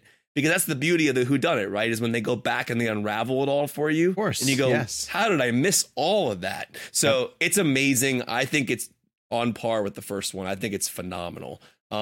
Beautiful writing, direction, and it's just awesome. Great characters. Yep. All right. So J.D. Dillard was on the show earlier, and he has a movie coming out called Devotion. A bit of an Oscar play. Serious story set in the past. I mean, I think Sony thinks it's an Oscar play. I think Sony would like it to be an Oscar play. No, what? What's that face for? What? It's not an Oscar play. You didn't like this movie as much as I did. I liked it more. It doesn't matter whether I liked it or not. It's not an Oscar play. It's just not. It's just admit you're not devoted to Devotion, Jake. Come on. But you know what I'm doing? You know what I am devoted for? Winning the Oscar prediction contest every year. My point being, you don't think Sony thought it was an Oscar play? I mean, if it's coming out in November, someone thought it was. I mean, any movie coming out in November, they think it's. I think they realized it wasn't, and I haven't seen it, but I think they realized it wasn't after Top Gun hit. Maybe. I mean, Top Gun definitely takes a little wind out of the sails, and it's unfortunate because if the movie had its own run, maybe we'd be viewing it differently. That is a great point. Like how I haven't seen Devotion, but we all are seeing Devotion under the guise of Top Gun. I mean, under the mindset of having seen Top Gun. So when you see Glenn Powell again on screen, again, I haven't seen Devotion, but when you see him on screen again and there's planes involved, there's no way your mind doesn't think about it. It's not possible. But, so I do wonder how Devotion would play had Top Gun not come out this year. Well, and it is a different story. If we can convince people to go into it accepting that it's a completely different story and that Jonathan Majors and Glenn Powell, I think they do a terrific job of playing the characters that they're given. And if anything, the movie's set in the 1950s. It does get into some of the racial complications that Jonathan Majors' character faces by being a naval aviator. And it's almost like the Navy and the national media at the time want to make a bigger deal about him being one of the first African-American pilots to participate in this flight program. And he doesn't want to be viewed through that lens. He just wants to be viewed as an additional fighter. He runs into probably an exaggerated amount of pushback from the people in his ranks. When I think that, the aviation pilots probably would have respected each other more. And for a Hollywood point of view, they have to sort of drum up the drama. It loses itself a little bit when it wanders into some of the adventures that the soldiers get into in Europe. And I mentioned earlier that question about casting Elizabeth Taylor. And, that's one of the sidebars that the movie sort of goes on. And it's a way to sort of build up the characters. But I think the movie works best when it is doing the aerial fight sequences, the dog fights, and the effects look amazing. It looks fantastic from the trailers. They're good. They're very impressive. I like them a lot. It tries to tell the story of some of the people that you leave back home when you go out to fight in war. It's cliched stuff, and it's stuff that we've seen before, but I thought it was all handled really well. I liked this. Jake, you were not as into this one as I am. For what reasons? Well, it's so funny because I almost feel like we would give it the same, like we're like everything you're saying about it. I feel like I'm saying about it, but my words just have much more of a negative connotation than yours do. Like it's fine. It's not a bad movie. It's a very well-made version of a movie you've seen 10,000 times before. And once I started realizing that it was clicking these boxes that I've seen, even though, yes, it is representing a period of history and a war that is true story. It is, it's still told in such a way that it's just sort of like, okay, like there's that. Okay. Yep. There's that. Yep. There's that again. And I just like all the beautiful shots and all the cool aerial footage can't make up for the fact that it's pretty color within the line storytelling. Mm-hmm. It never hit to the point where like I did not know this story, but based on like the direction of it, I was like, I can guarantee you that X, Y, and Z are going to happen, and X, Y, and Z happened. There's nothing wrong with it, but there's nothing special about it either, other than the fact that it looks pretty visually stunning. I mean, everyone is doing their best work. I mean, like Jonathan Majors is great. Glenn Powell is great. It's not the Oscar movie that if they were hoping for that, it ain't it. It ain't it. All right, so Devotion's not in the Best Picture race necessarily, the way that things are shaking out. I saw a tweet today from Jacqueline Coley, who's over at Rotten Tomatoes and does a lot of Oscar tracking, and she essentially says that in listening to the AMPAS members that she has spoken to, and she's on the ground in Los Angeles. She's at all of these different screenings and attending the different parties, and she says the 3-horse race for the Oscars is currently Elvis, Top Gun Maverick, and this next movie that we're discussing, which is Steven Spielberg's The Fabelmans. Those are the 3 that she hears about the most. I think Elvis is going to have a much bigger play at the Oscars than we think it is. 100%. According to her, the AMPAS members love it. They love it. And they're all in on who's the kid? Austin Butler. Austin Butler. They're all in on him. They love the movie. They love Hanks. And yeah, God, so it's going to play strong. I don't think Hanks gets into supporting actor, but he may. Why not? Stranger Things have happened. Yeah, but honestly, I actually loved Hanks in the movie. Me too. But to me, that seems like the kind of performance that gets a Razzie nomination. Oh, I don't know. The Razzies even a thing? They love picking out one. The Razzies are stupid. They are incredibly stupid. But they love full stop. But we should never talk nominating about them on this show. You're right. Unless we, but they love in this context, picking performances like that. Sure. Very showy, like balls to the wall, swinging for the fences kind of performances that do or do not, make contact. It's clickbait. Those awards are clickbait. Ridiculous. Also, like Razzies fall into the same category as like it's something that you click on just like it's the same thing as someone doing a worst of the year list. Yeah. I don't do that either. I don't get it. It's just so mean spirited. Yeah. But anyway, this is a distraction to lead us into the conversation of the third movie that was mentioned, Steven Spielberg's The Fabelmans. And I'm going to go first. I got a chance to see it early. I did not get a chance to go out to the junket. The boys got a chance to go out and participate and interview the cast. And Kev got Mr. Spielberg. This movie, I saw it in Toronto. And Sean, can you please tell the story about you, Michelle, and my picture with Steven Spielberg? All right. It requires a little bit of setup. Jake and Kevin went out to the Fabelmans junket, and Jake was under the auspices that he was not going to get Steven Spielberg, but he was still going in hoping that maybe there would be some room. Spielberg was doing a very limited amount of time. Kevin was lucky enough to get one of the slots. Jake was left on the outside. Jake got closer than I did, to remind you all. I didn't even get invited to the junket. I was so far behind. But Jake went on the off chance. Jake didn't get him, but he did get a picture with Steven Spielberg as Spielberg was leaving, and he was going down the hallway and stopped, I guess. Did he stop to talk? Because I saw Tara got a picture, and did he sort of stop and do a couple of pictures? He would have had to like plow through me to get past me. He wasn't getting past me. I took that photo. And Kevin I say Kevin was like ready to go. He was in like, because in those situations, if you've ever been in those situations before, you've got seconds there. You don't have time to like fiddle with your phone. You've got to be like on it anyway. Yeah. And so there was a lot of discussion in the text thread leading up to it of just like, are these guys going to get him? Who's going to get him? I would make jokes at my own expense of just like, oh, I'm not even in the running, blah, blah, blah. And then Michelle was going through social media and she saw the picture of Jake and Steven Spielberg. And she goes, oh, my God, look at this amazing picture of Jake and Steven Spielberg, which you would think that a friend would immediately be like, isn't that great? Isn't that so great for Jake? And I immediately shouted out, well, he didn't get him for the interview. Jeez. He didn't get him. He just got the photo. Terrible. I mean, horrible. Wow. When Sean first told me that is honestly like, yeah. I don't want to say it was worth not getting him to get that story because it wasn't, but it was a good companion piece to not.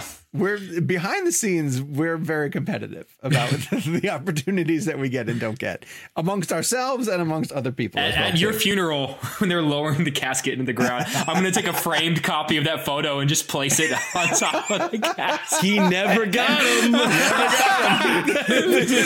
got him. I'm going to hear that whisper as your casket is lowering. You never got him. Spielberg's going to show up. I never spoke to you. It's got dark fast. All right, so The Fabelmans.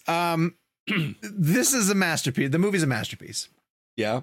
But I'm gonna couch that ever so slightly in saying that it's a flawed masterpiece but I think that the flaws are things that I really, really love about it. I recognize them as issues in the movie, and if some people go check this movie out and it doesn't connect for them, I could probably single out the reasons why. It can feel a little long. It does sort of detour into some other stories as it's playing out, and you start to wonder, like, which direction are we going in this, and how come we're going down this route? But it's because it's so personal to Steven Spielberg, and it's because it is encapsulating moments of his life that he definitely wants to explore. There's a lot of stuff about the relationship that he has with his mother, who's played by Michelle Williams, who is phenomenal. Just a knockout performance, because it's a complicated performance because she has some form of mental illness. I'm not 100% sure what it is. I don't think it's ever made clear in the movie what it is, but there's a dividing line that they talk about a lot in the movie is the creativity, the creative mind, and the scientific mind. And Paul Dano, Steven Spielberg's father in the movie, or the Fabelman's father in the movie, is the scientific minded person. And she's the creative, sort of hard to pin down, artsy and encouraging of him when he gets into his filmmaking. And it's extremely autobiographical, and the way that it's shot is magnificent. Janusz is just on another level with this. When it gets into a lot of stuff about the filmmaking aspects of a young Steven Spielberg trying to figure out how to mount the things that he sees in his imagination and stage these great movies, out in the desert with his high school friends, like all of that stuff is amazing. But then it goes into some really complicated areas. It goes into these bullying aspects that he faced when he was in high school. It gets into his parents' divorce. And it's a lot of material. It's a lot of material to try to tackle in this runtime. It's a 2-hour, 40-minute movie, I guess. I was never bored by it. I did recognize some places where if it wasn't so deeply personal to him, I might have pulled back just from a narrative perspective. There's some weird aspects. Like at one point, Michelle Williams brings home a monkey because she wanted a pet monkey, and she names it after the guy who she left behind, who's played by Seth Rogen. Like, there's a lot to explore. There are aspects of it, I think, that you could have stopped on and said, why don't we unpack some of this a little bit? Because there's a lot going on here, and then you're kind of bouncing off to the next thing. But then you would have had a 10-part miniseries probably, and you could have had a 10-part miniseries for this. I feel like there's that amount of emotion. But it's, again, masterfully shot. The cast is incredible. I appreciated the insights into Spielberg. I think his love for cinema is dripping over every single frame. It has the greatest ending to potentially a movie, definitely a Steven Spielberg movie. It's so incredible. I almost hate referencing it because I want you to experience it the way that it plays. But it's incredible. It's incredible. It's one of the best movies I've seen this year. I cannot wait to see it again. I haven't had a chance to see it a second time. And if you love Steven Spielberg, if you appreciate Steven Spielberg in any way, shape, or form, I think you're going to get so much out of it. So am I alone on this island, Jakey? You are not. And I think the reason I know that I love this movie as much as I do is that if it weren't about Spielberg, I would still love it. What this movie has to say about how our life influences our work, our art, whatever it is, because I think the work that we do is our own version of art. I'm not saying that like we're producing Jaws or Raiders, but I think that we're proud in the work that we do. And I think that our lives influence the work that we do. And I think on the flip side of that, the work that we do influences our lives. I think we should be so lucky as to kind of put out sort of work that we consider to be art in some form or fashion. And this movie is such a beautiful study of how impossible it is to separate those two. Judd Hirsch has that great line where he says, your heart and your art, it rips you in two, because so often our lives are intertwined. And the movie really studies how what we love and the work that we do, how it has the power to impact people. There's a moment in the film that I won't ruin, but it's the moment where Steven, a young Steven, truly understands the power that his filmmaking has on other people. Mm-hmm. And how it has the power to portray people in a certain way, even if they don't want to be portrayed that way. And you see the wheels turning when he's almost like that, almost like a moment in a superhero film where like he let loose his powers for the first time and goes, oh crap, what just happened? So that alone made for a beautiful, powerful, poignant film. The fact that it is about my favorite filmmaker of all time, the fact that it in turn gave me a whole new perspective on so many of his films, particularly his early work. I mean, I dare you to watch The Fabelmans and then not go look at E.T. or Close Encounters differently. Movies that very much had to do with broken families and the impact of broken families on children, early in his career. I mean, you can just see like, oh my God, like that. Those are the films made by the kid from The Fabelmans. It's there. Like, it's clearly right there. Beautifully done. I mean, beautifully told, performances all around, technical standpoint. I mean, a great screenplay by Tony Kushner and Spielberg. It's just, I adore this movie to pieces. It's just a beautiful, beautiful piece of work. It's a love letter to art. I feel like we're starting to say that expression a lot for movies lately. Like, oh, it's a love letter to film. But like, if anyone gets to make a love letter to film, it's Steven Spielberg. And Kev, you hated this for some reason. Well, he hates Spielberg. Yeah. I liken this to why I love Hugo so much. I just think that that's interesting. That's an interesting comparison. And because Hugo's my favorite Scorsese film, and I recognize that he's made better films, obviously with Taxi Driver and Raging Bull and all those films, but Hugo is the one to me that hit me the hardest because it was about filmmaking. What's brilliant about The Fabelmans, outside of the idea that it's based around Spielberg's childhood and teenage years, was learning about this sense of control that he got by filming, by using a camera. There's a great section in the film in the beginning, which you see in the trailer a little bit, about the train and why he keeps filming it. And his mother, Michelle Williams, basically says that he's trying to control the train crash. And so later, as the film progresses, you realize that the camera is a soothing, cathartic tool for him to understand the hardships in life. And I mentioned this to you, Sean. I think there's a scene in this film, again, without going into so much detail, where a pivotal moment is happening within the household. And this is not a spoiler, but his parents went through a divorce, and this has all been apparent in his movies over the years. And James Lipton brilliantly brought this to Spielberg's attention when he told him that the aliens, the way they were communicating, was essentially Spielberg's parents in Close Encounters, because the science and then the musical aspect of it, right? Because they use music, right? So, what's fascinating about the earlier Spielberg stuff to me is that was all unknowingly cathartic. He wasn't; it was dripping out of him, and he was working through it, but he didn't really probably know why. Which is why, when you watch the Lipton interview, like Spielberg's like, oh yeah, wow, I never even thought about that. Like, and like Lipton's like basically revealing to him one of the most personal anecdotes of one of his movies that Spielberg never even put together, at least based on the interview. And so there's a moment in this film where so the film is generally shot 35 millimeter, 1:8:5 aspect ratio, and we're in the middle of a very dramatic moment, and young Sammy, Gabriel's character, we go into a different film stock before we even see Sammy holding a camera.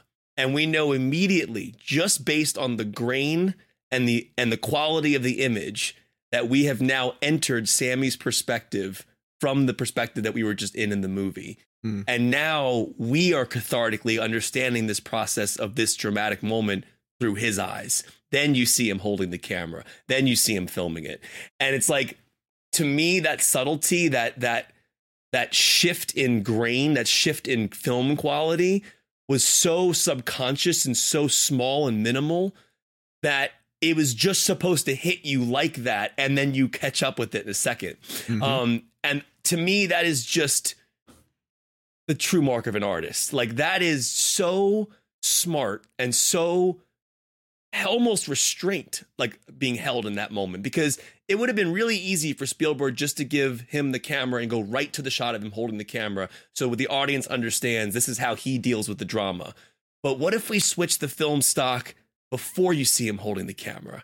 You're subconsciously going into his perspective, even though you don't even know it yet. And that, to me, is the mark of one of the greatest filmmakers, if not the greatest director of all time. That's a very technical note, but I mentioned that because that's such a minor aspect to the subtle subconscious aspects of what you're dealing with in this film. Like, remember in West Side Story, how great that shot was with the shadows coming towards each other. We all thought it was a cool shot, but Spielberg, when he broke it down in the interview, was, no, this is a thematic thing about equal elements. They're on the same. Right now, we just see the shadows and you don't know who's who. And like, he's thinking about every shot narratively, not, and I think we as film fans, I love really cool shots. I love really cool editing. I love, but it needs to narratively work. Like when you watch Requiem for a Dream, Aronofsky's film, for example, the editing and style of that film, greatest director of all time. Right, but the editing and style of that film plays into the narrative structure of what that movie's dealing with, the chaos of drugs and spiraling out of control. But when you watch The Whale, for example, that's a very limited film scope. It's more of just the intimacy and less style, right? And so because it's a narrative choice when you make those decisions. So when you watch The Fabelmans, all these technicalities that I'm mentioning, these are all very minor things that you probably might not even notice, but your subconscious is so much more powerful than your conscious. So that's the power of immersion. When you're watching a Spielberg film, you are suspending your disbelief to a point where you are just taken into it. You might not even realize why you're feeling the way you are. Outside of that, performance-wise, like Michelle Williams, Paul Dano, phenomenal. I thought Rogen was great. I was a little worried about Seth Rogen because he's so like Seth Rogen is so recognizable. He's in that so laugh, good in Steve Jobs, but he's so great in this. And like I told him during the interview, I was like, dude, it's also Steve Jobs. Like Seth Rogen's, I feel like he has a harder time disappearing in roles just because he's like, there's a loudness to him and there's a personality that Rogen has. But he's so great in this. He has one of my favorite scenes in the whole film outside of the Cinerama. But outside of that, I think people shortchange him sometimes because, dude, he's a phenomenal actor. Like Seth, when we were doing our interview with him, Eric Eisenberg, who did that junket for us, brought up like his ability to do improvisation and and so enhance smart scenes that way. And he goes, well, I also did an Aaron Sorkin script, and, and you have to keep every word of all that and hit all those beats. And you forget the masters that he's worked with. He's really had some amazing collaborators over the years. And like, one of the things about this film that I love, again, it's really about the understanding of why that camera was so pivotal to him. He picked that camera up out of necessity, in my opinion. Like he picked that camera up because he needed to understand what was going on in his life. And he couldn't understand it any other way than through a camera. And there's like this beautiful moment where like Sammy, the character he's playing, the younger Spielberg, where he's just in bed, anxious, and he turns on his 8mm camera and just listens to it go. And it makes him go to sleep or calms him down. And you start to really understand that this guy, this filmmaker, Mr. Spielberg, was born out of a necessity to understand the world around him. And the only way he understood it was through making movies. And to me, that's what the film is about, is this idea of what films can do to help you understand your real life. And then working through therapeutic elements in your movies to understand what you went through and why you are the way you are. And the last shot of this film is one of the greatest shots I've ever seen. I still think Schindler's List, in my opinion, is the best ending he's ever done in a movie. But this ending is amazing. And I will tell you this, I'm not going to tell you what it is. Once you finish The Fabelmans, you'll know the scene we're referring to. There's a whole sequence towards the end. Look up the real story that Spielberg tells about that moment. There's it's him and Jon Favreau and a couple other filmmakers. And Spielberg tells the story about what happens in that final scene. Yeah. And his recalling of that story is insane. It's so well done. But yeah, I loved Last it. Crusade. I might go Last Crusade as his best final shot. Yeah, I do love that. Wait, but dude, literally riding off into the distance. See, to me, the whole sequence in Schindler's List when the actors are walking with the real family members. Yeah. Through the memorial, and they're placing the flowers on each grave. Right. That's got to be one of the greatest. I don't know. It's one of the best, Pretty most amazing. impactful endings I've ever seen. I don't know the final shot of Schindler's List. I don't remember the final shot of that movie. It's the final shot. Is when it's Liam Neeson in the distance over Schindler's grave, but you see him from far away. Right. And he places the. I mean, please don't forget. I beg of you not to forget the last shot of the terminal. What is it? I don't even know what the last shot of the terminal is. How do you guys host a movie podcast? Does he leave the airport? It's after he takes on the plane? It's after he takes the can of peanuts to the jazz club, and he's leaving the jazz club. This doesn't happen. Oh, It does happen. That's why he's in New York. It's not real. He leaves JFK to go to the jazz club because of his dad. To talk to I'll mention one more Victor thing Dvorsky. before we move on. I'll mention one thing. We talk a lot on the show about film and digital, and I understand the arguments on each side, but there's nothing more magical than Spielberg making movies on film. The lighting that him and Kaminsky have gotten down, there is such a beauty and immersion to this world, and it goes back and forth between 35 and 16. I want to say all the 8mm stuff had to be either shot or blown up to 16 because it just wouldn't look great on a big screen. But I'm telling you guys, that moment I'm referring to when it goes from 35 to 16, I think that's probably one of the most brilliant ideas I've ever seen in a film. And it's such a small moment that I don't think a lot of people are going to see. I didn't even pick up on it. But you'll know it. You'll feel it. Okay. That's the whole point. Keep going with our blend game. We're going to shift over to hashtag Michelle Williams blend because she plays Spielberg's mom, essentially Mrs. Fableman in this one. It's called The Fablemans. It's essentially the Spielberg biography. But Kev, where'd you go with Michelle Williams for Michelle Williams blend? I'm staying here. Are you? Okay. I kind of thought so. I'll tell you why, though, because, and again, I'm not comparing my mother to Spielberg's mother, but when I watched a lot of the film, I saw my mom a lot in just the pure caring that she had for her son and his art. There's a moment where early on and this is in the trailer, where I think young Sammy Spielberg ends up getting that 8mm camera and he films that train crash. And then he brings his mom into that back area, right, to watch. Mm-hmm. And there's a look on her face in that sequence that reminded me of my mom so much. Just this pure, proud element. Yes, Gabe. Oh, no, I was waiting for you to finish. Go ahead and finish. But I have a note. We have a breaking Real Blend news just for Real Blend. All right, I'll keep this quick. So long story short, take your time. When I watched those scenes of Michelle Williams, I just thought about the relentless love that a mother has for their child. And to see a mom who's struggling with what she's struggling with in the film, I won't go into details, but if you know Spielberg's history, you know kind of what happened with his parents. There was a lot going on in that household.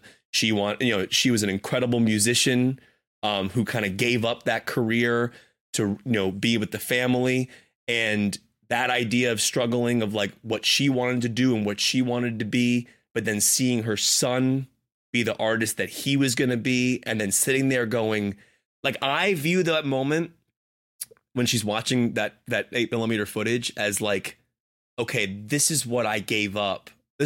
I gave up what I gave up because this was worth it.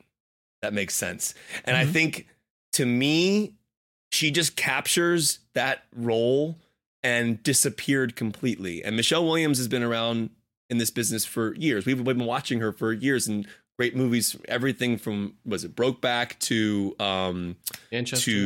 Blue Valentine, Manchester. She is an outstanding actor, but this particular role was to me the best thing she's ever done. I just felt that it was a genuine performance that she actually cared about, and it meant so much to her to be involved in it, and you could just feel it seeping through the screen. The responsibility you have to play Spielberg's mother for Spielberg is a daunting task in itself. But then to also capture the relentless nature and love a mother has, to me, in the essence of all that tornado drama that was happening in that household is just incredible. She was able to be quiet with her son and love her son and understand what he was doing and his ability. And she was the supporter, right? In the film, she's the supporter. She believes in him. And I just found that to be beautiful. And to me, I thought she just nailed it. And even her dancing scene in the forest, I just love every moment that she has in that film. She's beautiful character. I wanted to note before we get to the next pick, I think that is the first pick in the history of the Blend game that coincides with the movie of the week. Oh, interesting. I think it's the first time someone has picked the movie that the person is in or made. I don't think we've ever done, because usually, not always, but sometimes it's often we pick Michelle Williams because she's in The Fabelmans this week. It seems recency, but it's really not. It's like totally fair. I just figured that's a fun fact. No, you're 100% right. I don't think I thought about that. Yeah, I just go watch the trailer. For people who haven't seen the film yet, just watch her watch that 8mm film with him and look at her face. That Jakey? To me is the performance of her career. Yeah, I'm also picking Fabelmans. Oh, what? Yeah, I love it. Yeah, and I tried to go back and look over her filmography and honestly try, like to Gabe's point, I didn't want to pick the movie that was like the reason we were doing this. I really wanted to find something different, and every time I would go, well, maybe My Week with Marilyn, and I would go, no, she's better in Fabelmans than she is in My Week with Marilyn. Like, she's great in all these other projects. Yeah. But she's so fully realized and disappears so entirely in this project and in this film. And yeah, a lot of it is Kushner's and Spielberg's writing, and a lot of it is Spielberg's direction, and a lot of it is the heart and the trueness that comes from Spielberg's heart. But a lot of it's her. A lot of it is, it's if they all get her in the red zone, she takes it and brings it into the end zone like that. Like what she does with it adds that extra dimension that's just not there. It is. It really feels special. Yeah. I, as weird as it sounds, her performance makes me feel like I know Spielberg's mom, or makes me feel like I understand who she is, and by extension, who he is. And that's her performance. That's what she puts out on the screen. She, within a matter of almost 3 hours, I loved her. And she frustrated the hell out of me. And some moments I felt sorry for her, and some moments I was angry at her. And it all came from the same person. And I understood the reasoning for everything. And that's not easy to do.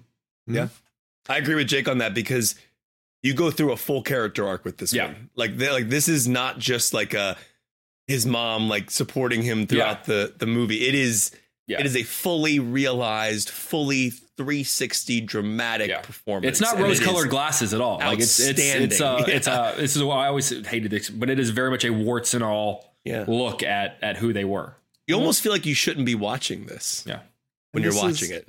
I'm glad you mentioned the rose-colored glasses thing, because I do think in going back through her filmography, she is not afraid to take roles that make her look difficult, and so I debated for a long time Manchester by the Sea because of what she represents in that film, and she doesn't get a lot of screen time, but the reality of her presence and what it means to Casey Affleck is felt in every scene of that movie. But I ultimately went with Blue Valentine, where it's one of those so I think an actor would kill to have, one performance as good as that on their resume. Yeah.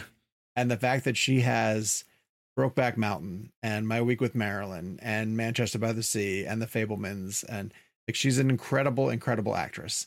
But Blue Valentine in particular, it's amazing to me how fully she disappears into the character, and every essence of the movie star is not present.